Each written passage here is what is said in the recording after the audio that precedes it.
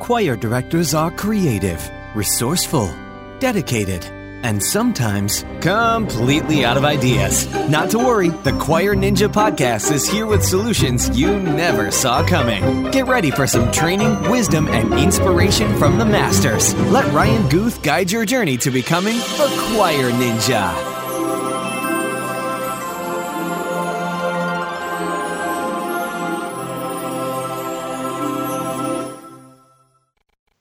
Hey there, Choir Nation. This is Ryan Guth with the Choir Ninja podcast, and I'm delighted to have with me today Victoria Hopkins, and she is from the Total Choir Resources podcast. We're going to just do some comparison here between the U.S. and Great Britain. Is that what we call it? Do we call it Great Britain? Is that what we call it? I think we more often call it the UK, but anything will do. Anything. I'm in England, so we can. You're in England. It's a whole smattering of places that I don't understand quite. So we're going to call it England for today. Okay. And so Victoria, she's a podcaster as well. Like I said, Total Choir Resources, and she knows how important sponsors are. So we're going to just very briefly go over the sponsors that are sponsoring this episode, and then we're going to dive into some fun with Victoria. The first one I want to mention is SightReadingFactory.com. SightReadingFactory.com is the place to go for custom-tailored sight reading examples that are generated through this fancy algorithm. And you literally go on to the website. You can project this in front of your students. You can choose specifications for your sight reading example. You click a button to generate this example, and it throws it up on the board for you, and you can label solfege in there or not. You can have your measures disappear as they go along. It's really, really, really interesting, and everybody should use it because it's so much easier than cracking open a book and making copies or who does that stuff. So it's the 21st century. So let's jump into it with SightReadingFactory.com. Use the promo code NINJA at checkout, and you will receive 10 free student accounts. That will allow your students to practice at home. I like using them with the All-State students first, just as a test run. And if you want to use that promo code NINJA in the future, you get 10 free student accounts when you buy a whole bunch of student accounts. So it's cheap, it's awesome, and you should use it. So there's that. Second of all, mymusicfolders.com. Mymusicfolders.com is the place to go for anything music folders, choir, band, orchestra, any leather-bound, beautiful Napa leather-bound director's folders. But if you want your students to take care of their music, and one of the ways they can do that is by putting it in a beautiful folder from mymusicfolders.com. So use the promo code NINJA when you check out, and you will get the deepest discount possible. That is the discount that is reserved for people that buy over 100 pieces. So if you use the promo code NINJA, you can buy any quantity you choose, and you'll be getting the best deal available. So mymusicfolders.com, promo code NINJA. All right. Victoria, thank you so much for joining me today on the Choir Ninja podcast. You're welcome, Ryan. It's great to talk to you. So, Victoria, tell me a little bit about Total Choir Resources, when that started, and because I think your podcast is a little bit older than mine. I think it's I think it is, yeah. Yeah. Well, we've been, Total Choir Resources has existed for about 6 years. And it was really born out of the frustration that myself and my business partner, Christine Mulgrew, experienced when we were starting out and trying to find information about how to do the kind of practical everyday stuff that we do as choir directors. Planning our rehearsals, choosing our repertoire, preparing that to teach to our choirs, managing people. We were lucky enough to get some really good conducting training, but it was really limited to the actual conducting part of the job. Mm-hmm. And we didn't stray very far into the sort of rehearsal structure and that kind of thing. So we pretty much learnt all that on the go. And we started off with a blog and then the podcast, I guess, about 5 years ago. And we found that there were thousands of choir leaders who were in the same boat as us, new and developing choir leaders, often really good musicians, but who'd never led a choir, never conducted, had never stood in front of a choir and asked them to do something. We found that choir leaders often almost fall into the job. They're doing something else. They're accompanists, they're music teachers, they're good singers, and they step up because somebody leaves, or they think it's a great idea to start a choir in a new area. And those are the people that we're really able to help. So, Victoria, the types of choirs or choir leaders, as you say, that flock towards your podcast, are they? Yeah, just sorry to interrupt, Ryan. The reason that we use choir leader as opposed to director or conductor or something like that is just because we want to encompass all those people who are doing different roles, because often people will be managing a choir but not necessarily conducting, or I see, conducting but not necessarily managing, that kind of thing. So that's where we go with that. So choir leader is not a geographical thing. Choir leader is a total choir resources term. I think we sort of adopted it as the best description of the people that we wanted to talk to. Gotcha. Okay. The people that we really feel that we can help the most are the people who are on the journey that we've been on, but are sort of coming along some way behind us. So it's not people who've been to music college. It's not people who've got music degrees. It's people who have sort of become choir leaders, possibly without a huge amount of advanced planning, and who suddenly think, right, what do I do now? How do I structure a rehearsal? How do I choose music for this group of people? And this is a big problem. I had no idea. I mean, so what type of choirs are they leading? Like, are these community ensembles or churches or? Well, about half our, all sorts, but about half our audience is in the US. About a third. About a third in the US, about a third in the UK, and the other third mostly kind of English-speaking Commonwealth countries, a bit of Europe, a bit of Africa and Asia. Okay. So we've got a global reach, but the main sort of choir leader that we're speaking to are community choir leaders. So people who are out in the community, often running choirs that are all comers. Sure. Okay. So we call it the Y'all Come choir. That's our American version. Y'all come. Yeah. But yeah, okay, that's awesome. Okay, so you have so there's overlap then, and I think it's good because you're really focused on the practical side of leading a choir. You're not talking about. Are you talking about things that are like nitty gritty, like score study? Or are you talking about things like? Definitely. Okay, we actually have an online course that covers choosing music and preparing scores. But we keep everything very much aimed at the choir leader who's just starting out or wants to develop skills that they haven't got as a musician elsewhere. So you might be a fantastic pianist or guitarist or whatever it is that you've come up doing, but then suddenly you're doing something completely different. You understand the musical side of it, but you don't necessarily understand how to communicate that to a bunch of singers. I see. Okay, that's a great explanation as to. Thank you.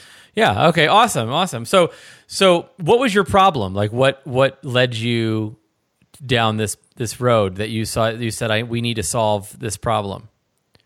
Well, it was really just that the information that we were looking for, we didn't find readily.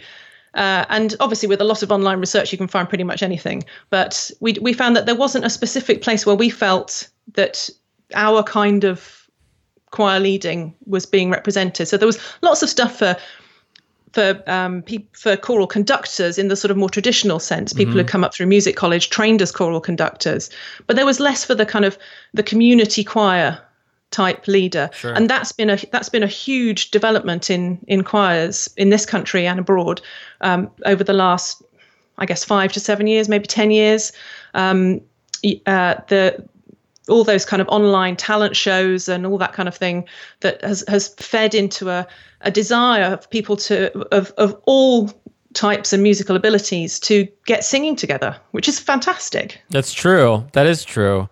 And I'm wondering because so we have a lot of community choirs here in the U.S. that they're looking for masters or doctoral candidates and stuff in order to lead their community choir, which I think is a little bit crazy, but like it's a community choir, give me a break. But do you find that there are other community choirs or most community choirs not led by music school trained people? Oh, I'd say definitely. Yes. Wow. Okay. I must be, man, this is blowing my mind because I must have just have grown up in hoity-toity, areas where the community choir leaders are all have degrees in music and that kind of stuff, and you couldn't teach them anything. I'm sure there are lots and lots of people who've got that kind of background who do lead community choirs, but so many of the people that we meet through the course of our work have come a completely different route. So do you do more interviews, or do you do more you write the content yourself and podcast it? On our podcast? Yeah. Well, because Christine and I work together, we generally record the podcast. Most of the time it's Christine and me. Like a dialogue. Standing either side of the microphone, talking to each other and talking over each other quite a bit, I'm afraid to say. But we often find that we both have so much to say that we're cutting each other off and finishing each other's sentences. We've been in partnership for quite a long time now. So let's just very briefly delve into your background in all this. Well, my background is as a singer. Okay. Primarily, and an instrumentalist in a very small scale way, but never particularly brilliantly. My sister is the really excellent musician in the family. She's a pianist, violinist, organist, and also leads choirs. But I was a singer all my life, and have enjoyed singing in all sorts of choirs, including a large symphony chorus in this country. I think you guys have the same sort of structure over there, do you? Where symphony orchestras have an associated amateur chorus. Yeah. Is that kind of fairly common? Yeah, so you'd find that. Well, it depends on the market, but yeah, like if you think about like the Dallas Symphony has the Dallas Symphony chorus, so forth. So after I graduated and got married, I joined the Bournemouth Symphony Chorus, which is the chorus associated with the Bournemouth Symphony Orchestra, and I spent 10 very happy years with that choir, singing some of most of the really big choral works. Sure. And love it. That's my favorite thing, singing, really huge choral works, with a fantastic professional orchestra, great soloists, conductors. It was just a treat from start to finish. But obviously that was an amateur endeavor, so I had to earn my living, and I was a lawyer for 15 years. God bless you. And then, so when did you find yourself leading a choir? Well, Christine was actually the person who started the choir. She was a singer, contemporary singer. Okay. And she decided to start a community choir in our village on the south coast of England. And I had by this time left the symphony chorus, and I saw it advertised, and I thought, oh, that's a really nice idea, a village community choir. I thought I'd go along and have a sing, because I wasn't doing any singing. Mm-hmm. And I got to know Christine, and not very long after she started her contemporary choir, she got pregnant and needed somebody to step in for a while and lead her choir. So I did that. And then when it was time for her to come back to work, we sort of put our heads together. I was ready to leave the legal profession, and we decided to run choirs together, which is what we did for the first sort of year or so. And that was when we had the idea for Total Choir Resources, and off we went. It's been a very exciting journey. We've now got a community of it's over 11,000 choir leaders now, who come to us for advice and support and training courses, and most recently, actual music. We've now started being music publishers in a small way on the website. So is this your full-time thing now? It is, yeah. That's great. Congratulations. Thank you so much. That's awesome. It really is. It's so enjoyable as well. I just love spending my time talking to other like-minded people. It's an absolute treat. Yeah, it's refreshing to see somebody that can do this. I had a very influential blogger that I sat down with once. Very influential. Like, people would probably know his name if I mentioned him by name. Probably best not then. Yeah, we're not going to. Who said, you need to leave, you need to ditch the choir thing. Because you're not gonna be successful in the choir, in a choir niche online. And I'm like, are you kidding me? Like, why would you tell me that? And so it's nice to have other people in the world that are making it in choir. Yeah, I agree. And actually, that I felt exactly the same when I came across the Choir Ninja podcast, or its predecessor, Find Your Forte. That there was a like-minded podcast already out there. It's great. Yeah, and that's right. And I say it almost every episode. It's not about taking pieces of the pie; it's about making the pie bigger. Because there's plenty of ingredients to go around. That's for sure. So So that's very cool. So let's jump in a little bit more to the nitty gritty here. So, do you guys say nitty gritty in England? Yes, we do. Great. Oh, perfect. Okay. I have this. Except, of course, we pronounce the T's. Oh. So the nitty gritty. Yeah. Okay. Yes, absolutely. I have this amazing book called Foyle's Philavery, and it's. I've never heard the word philavery. Well, I don't think I don't think I have heard of it until I picked up this book. But it's. I think it's published in England, and it's a book of obscure words and their definitions, and most of them come from England. So I have to go see if like nitty gritty is in there. But you do pronounce your T's. This is why we always tell our we just tell our choirs to emulate a British person when they sing, and then usually things start coming together. So yeah, well, we pronounce the T's, but we don't pronounce the R's. Right, I've noticed that. But no. Which actually is more difficult for singing. Yeah, but it's better. Right, it's better to not have them. We don't want those retroflex stuff going on. And then we sound like the next thing out of the Nashville or whatever. We sound like a country western singer. Oh, all your Nashville listeners have just turned off. Yeah, I know. There's actually a big classical community in Nashville. So I'm sorry if you are listening from Nashville and you have retroflex R's in your vocabulary. But let's talk about big picture. What is the point of a rehearsal in your mind? Why can't we just, honestly, I think rehearsals are too long. I think people rehearse for too long. Do you mean the whole rehearsal phase? No, it's like, can we just get to the damn thing already? Can we just... Like I feel like it's just so rehearsal is like this agonizing thing that people show up for every week, and they know there's a concert, so it's obligatory to have a rehearsal, but there's so much unnecessary stress that comes from a rehearsal. I don't know, just going through the motions. I think rehearsal tends to be a lot of people going through the motions, or that's what they make it. And yes. Rehearsals need to be fun and engaging. It's important to be more targeted, I think. Yeah, I hated what you're rehearsal. Actually trying to achieve. Hated it. Just tell me what to do, and I'll learn it. And then I'll show up, and it'll be correct. But so what's the point? What's the point of rehearsal? Well, if you were to rehearse a piece of music just by singing it over and over again, of course, it would improve. Sure, the very act of repeating it, right, yeah. it would improve over time, but it'd take a very long time. Everybody would get horribly bored, and it would just take far too long.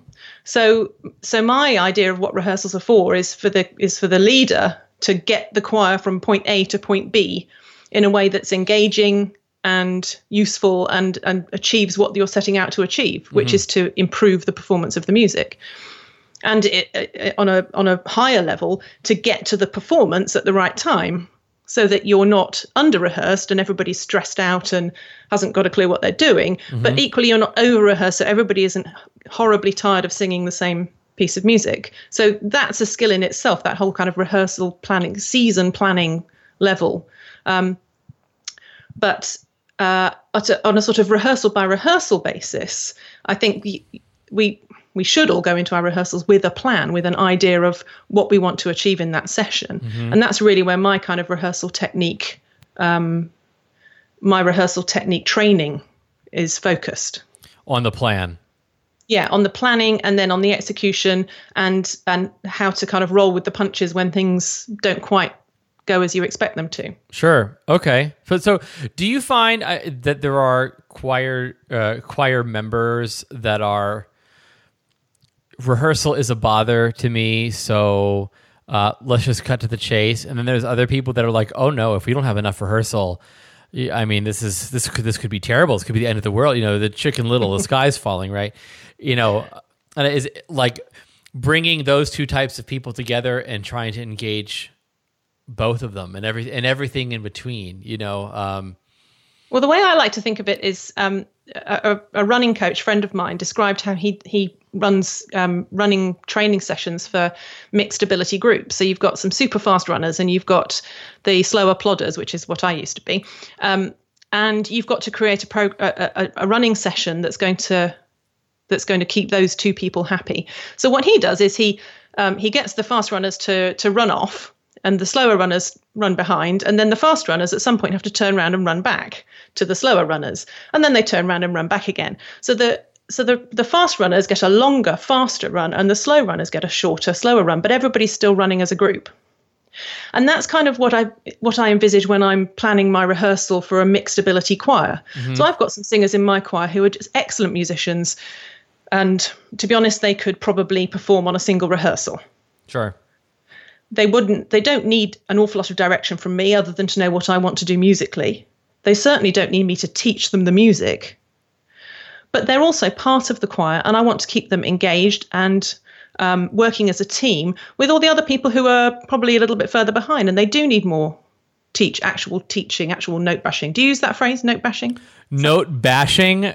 You don't call it that? No, we don't call it. We don't call it bashing. We call it I call it plunking. Plunking out. Let's go plunk. We're gonna go plunk some notes in the closet over here. Let's go. Let's go basses. Come on. Let's go to the choir library where we have the keyboard set up so we can plunk some notes while everybody else does their own thing, right? So the term that we would use for that is note bashing. The early stages of rehearsal when you've got to do the sort of nuts and bolts work of getting the notes and the words. Right, that's the rehearsal. Right, that's what stinks. Like that's the part that is not fun at all. Right, it's note bashing, note plunking, whatever you want to call it. Right, that is my personal least favorite part of a choir rehearsal, which is I guess why there's so much of a emphasis on sight singing. Right, because eventually. It's completely selfish. It's completely selfish, right? As a choir director, because we want our students and our choir members to know how to read music and sight sing, so we can not bash notes, right? Like because we want to get to the fun stuff too, right? So yes, music literacy, blah blah blah. You're a well-rounded person, but in the end, let's just get real here. In the end, it's all about us as a choir director doing what we want, which is high-level music with students who can sight sing anything, so that we can get on stage and impress everybody, so they like us, right? It's just like, right. I'm going to go out on a limb and say I think that's wrong. No, but but you raise a really good point, and that is how do you navigate that with a community choir where people aren't. Right, they're not good. You don't get that, right? You don't navigate that. Yeah, and not make it the most boring thing in the world. So I have two big strategies that I use. The first is that for everything that we sing, I always have rehearsal tracks available. Okay, great. So whatever we're doing, I always have recorded rehearsal tracks, and my choir can go home, listen to the rehearsal track, and learn in their own time if they're one of the people who find themselves a little bit behind everybody else. Sure. And in rehearsal, I don't make too many concessions to people not knowing it. Once we've got beyond the first sort of couple of weeks, where people have had a chance to go and listen to their part and start getting it internalized. So do you tee up those expectations for them? I mean, do you say, if we go over it twice, the third time it needs to be learned? I mean, is there a particular expectation that you tee up there? And this kind of brings me on to sort of more kind of in the planning side of things, but I email my choir after rehearsal, and I obviously thank them, and I say, this is what we need to do for next week. So I'm usually giving them an idea. Like at the moment, my chamber choir is learning the Vaughan Williams Sea Symphony, which is for most of them a very, very hard piece of music. So I am telling them every week exactly which sections of the score I'm going to be working on the following week, so that they can break it down and learn in their own time. And those people who are great sight singers or who know the piece already, well, they get some more time in front of the television. That's great for them. But the other strategy that I use in rehearsals for that, to keep everybody focused, is I don't ever let a section of my choir sit doing nothing for very long. Absolutely. I will either have them, so in the very early stages, I might have everybody singing everything. So if we're learning if I want to focus on the tenor line, I might have everybody singing the tenor line. Or I might have the soprano singing with the tenors. Now, this is great because it means that you're encouraging sight singing, and that can be, and singing the internal parts as well, which is great for the people who are usually reading the top or the bottom of the score. Mm-hmm. And you're keeping everybody engaged. People can't chat while they're singing, so the more they're singing, the less they're getting distracted, gossiping, fiddling with their phones. Whatever. You'd be surprised what a middle schooler can do. They might find a way to chat while they're singing. Grown-ups who've chosen to be there. So okay, this is interesting. This is an interesting dynamic then. So you work in your community choir with adults, mm-hmm. right?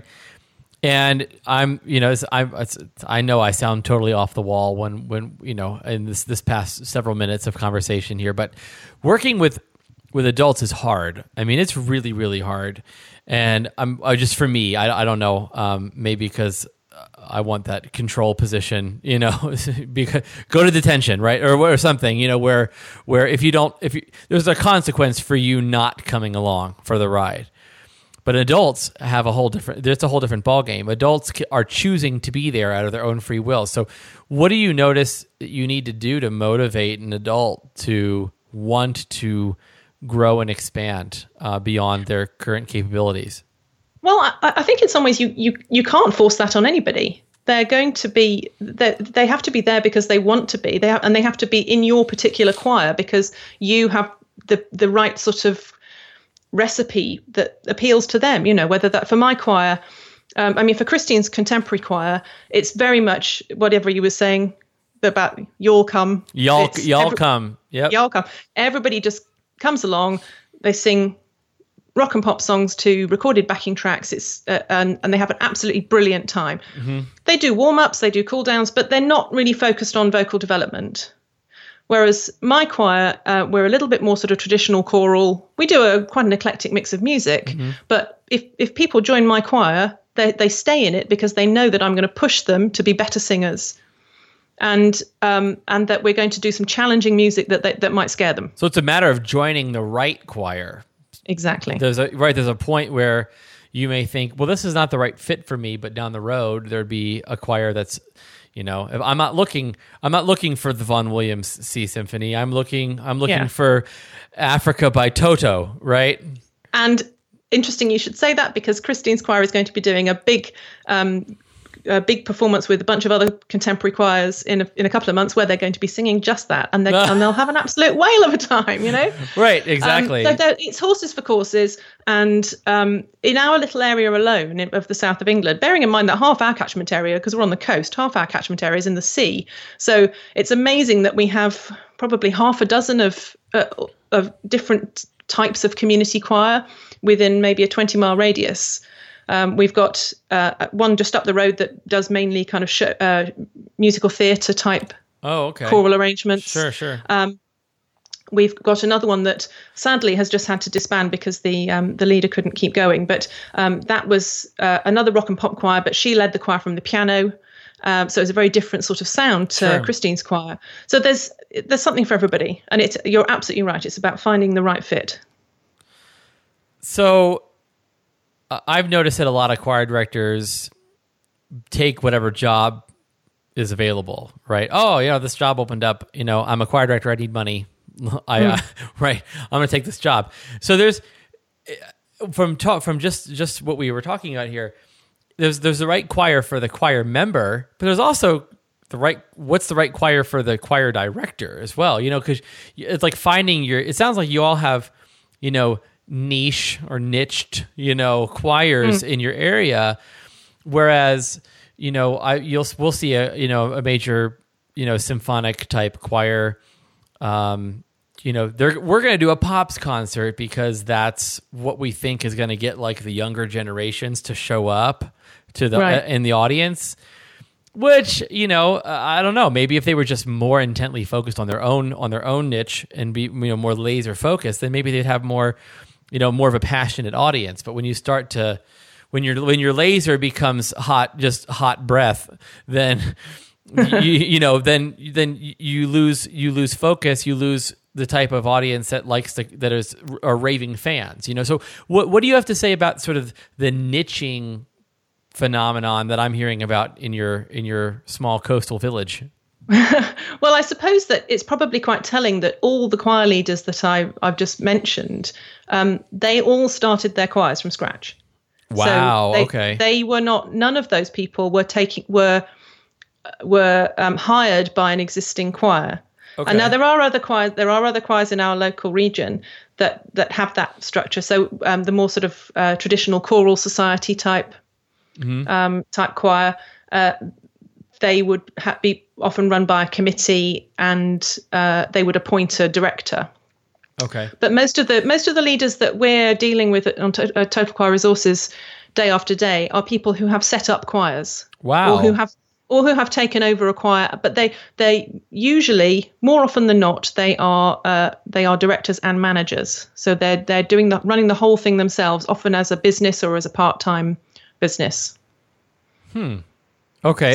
So, we do hear from people who are hired by a choir, and that choir is run by a committee. So that's mostly what we have organization. here. Yeah.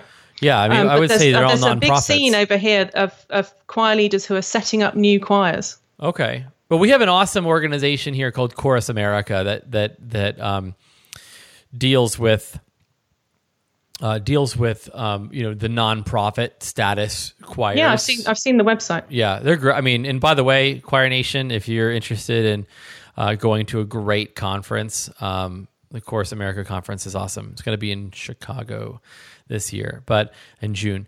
But are the choirs there that you're talking about? Are they for profit, like businesses where people pay a tuition? Yeah. Wow. So not obviously not exclusively, but everybody who is in most of the choirs that I'm talking about, and the choir leaders that we deal with on a day-to-day basis, yes, their customers are basically their choir members. So this is something that's not too often done here in the U.S. And I started a for-profit choir organization back in 2009. And I thought I was just like Mr. Innovation over here, but clearly you guys have been doing it for quite some time in England. Yeah, we're happy to help with anything you need. Well, I mean, this is right. So, do you have courses through Total Choir Resources on setting up a choir? Starting? Yeah, we choir? do. We have we have an ebook called the Choir Starter Kit, which covers all that stuff. Oh. So, just from formulating what sort of choir you would want to lead, what sort of choir leader you want to be, who's going to be in your choir, balancing your idea of what you want to do. So maybe you want to start a chamber choir that's going to sing exclusively Baroque music, but you live somewhere that's quite remote and nobody wants to do that, and your market research shows that actually what people would like to do is sing rock and pop songs. So the whole process of kind of formulating an idea of a choir, and then the actual practical side of how do you get it off the ground? Who's going to own it? Is it going to be a business? Is it going to be a non-profit owned by its members kind of an organization? Sure. Wow. So yeah. Well, I would encourage Choir Nation to, if you're interested in going the entrepreneurial route and starting something, that you check out, what Victoria has to offer at Total Choir Resources, because I mean sounds like a great resource. Thanks. Not I was actually redundant. talking to a woman in Manhattan who is doing just that. She's setting up. I think she's set up 3 choirs already in Manhattan and Brooklyn. Where she's set up community choirs that are singing mostly contemporary music, and and that seems to be going very well for her.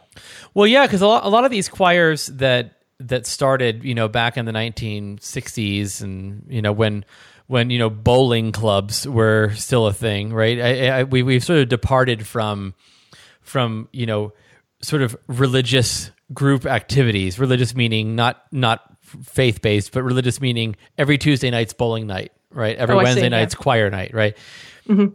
I feel like there's not that kind of culture anymore, because everything is, you can get anything so quickly, that you can be, it produces kind of flaky people that don't commit to anything long term. Right. Whether it's relationships or whether it's activities, Oh, so cynical. Like jazzercise. Right. But you have these organizations that were started back in the day, and median age, 97 and a half, right? And and it was started as a symphonic choir or whatnot. And nobody new is joining. You know, they're going, you know, their dues for the choir are still $10 a year, you know, and we're wondering why we can't find an attractive, you know, director to come and take over. What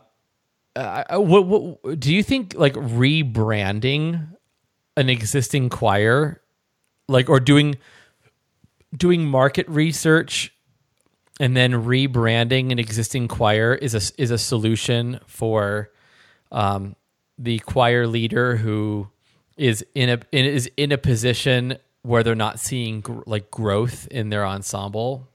Well, I suppose if you're leading a choir that is becoming smaller and smaller and older, then you know, it will eventually fold if you don't attract new people. So, but I think that with an existing and particularly a well-established choir, that would have to be something that was a sort of a collective conversation about a big change of direction. But I tell you what's doing it really well over here at the moment, which is a very different phenomenon from the sort of traditional choir scene, and that's workplace choirs. So that's really? Within large companies. So workplace choirs that tend to meet on a lunch hour or immediately after work, have short rehearsals, and those are doing really well. They're springing up all over the place. So are they usually led by somebody within the organization or an outsider? Well, I guess there may be some. I haven't come across any that are led by someone within the organisation. I suppose that's perfectly possible if there's somebody with that skill set in the organisation. Mm-hmm. But we have a choir leader friends who we met through Total Choir Resources called Dan Cooper and Jack White, and they run a company together where they, I think between them, they run about a dozen different workplace choirs. So most days of the week, they're going into a company and doing a lunchtime rehearsal or an after-work rehearsal. And it's doing very well. Is it tuition-based? Sorry, what do you mean? Is it a tuition-based ensemble? The people that work there, they pay to be a part of the choir? I don't know. I would imagine either that they pay a small sub, but probably more likely that the company would sub it as as an employee benefit. Come on, people in America, do this. This is a good idea. It's a great idea. You know, does Facebook have a choir yet? Come on, I bet they do.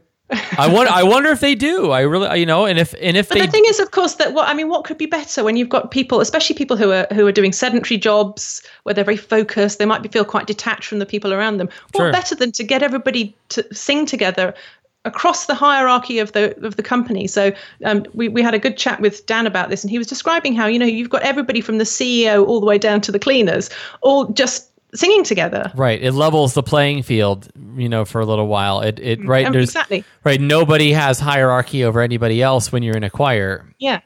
And once you've, we all know how much better we feel once we've been singing, even if we might go into it thinking, oh, I don't want to do choir tonight.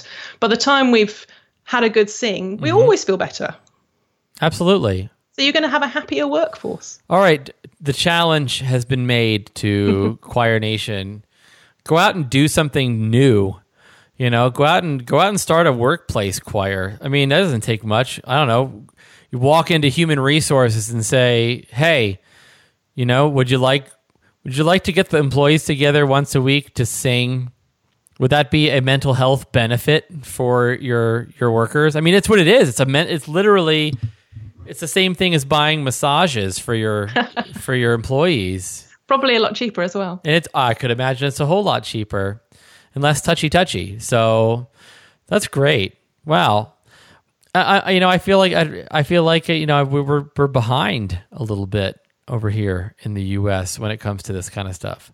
Well, you may be behind on that score, but I think you are streets ahead of us with the school system choirs. We are sadly lacking in music education in this country, and it's only getting worse, I'm afraid, because it's very underfunded, and music programs are being discontinued all over the place in our public schools. So I think you guys are doing much better on that score. Yeah, well, we find, you have these people that are, they're out in the professional world, and they have all these wonderful stories about when they were in high school and they were singing, and and the trips they went on, and clearly there's opportunity for them to sing as adults, and most people don't take it.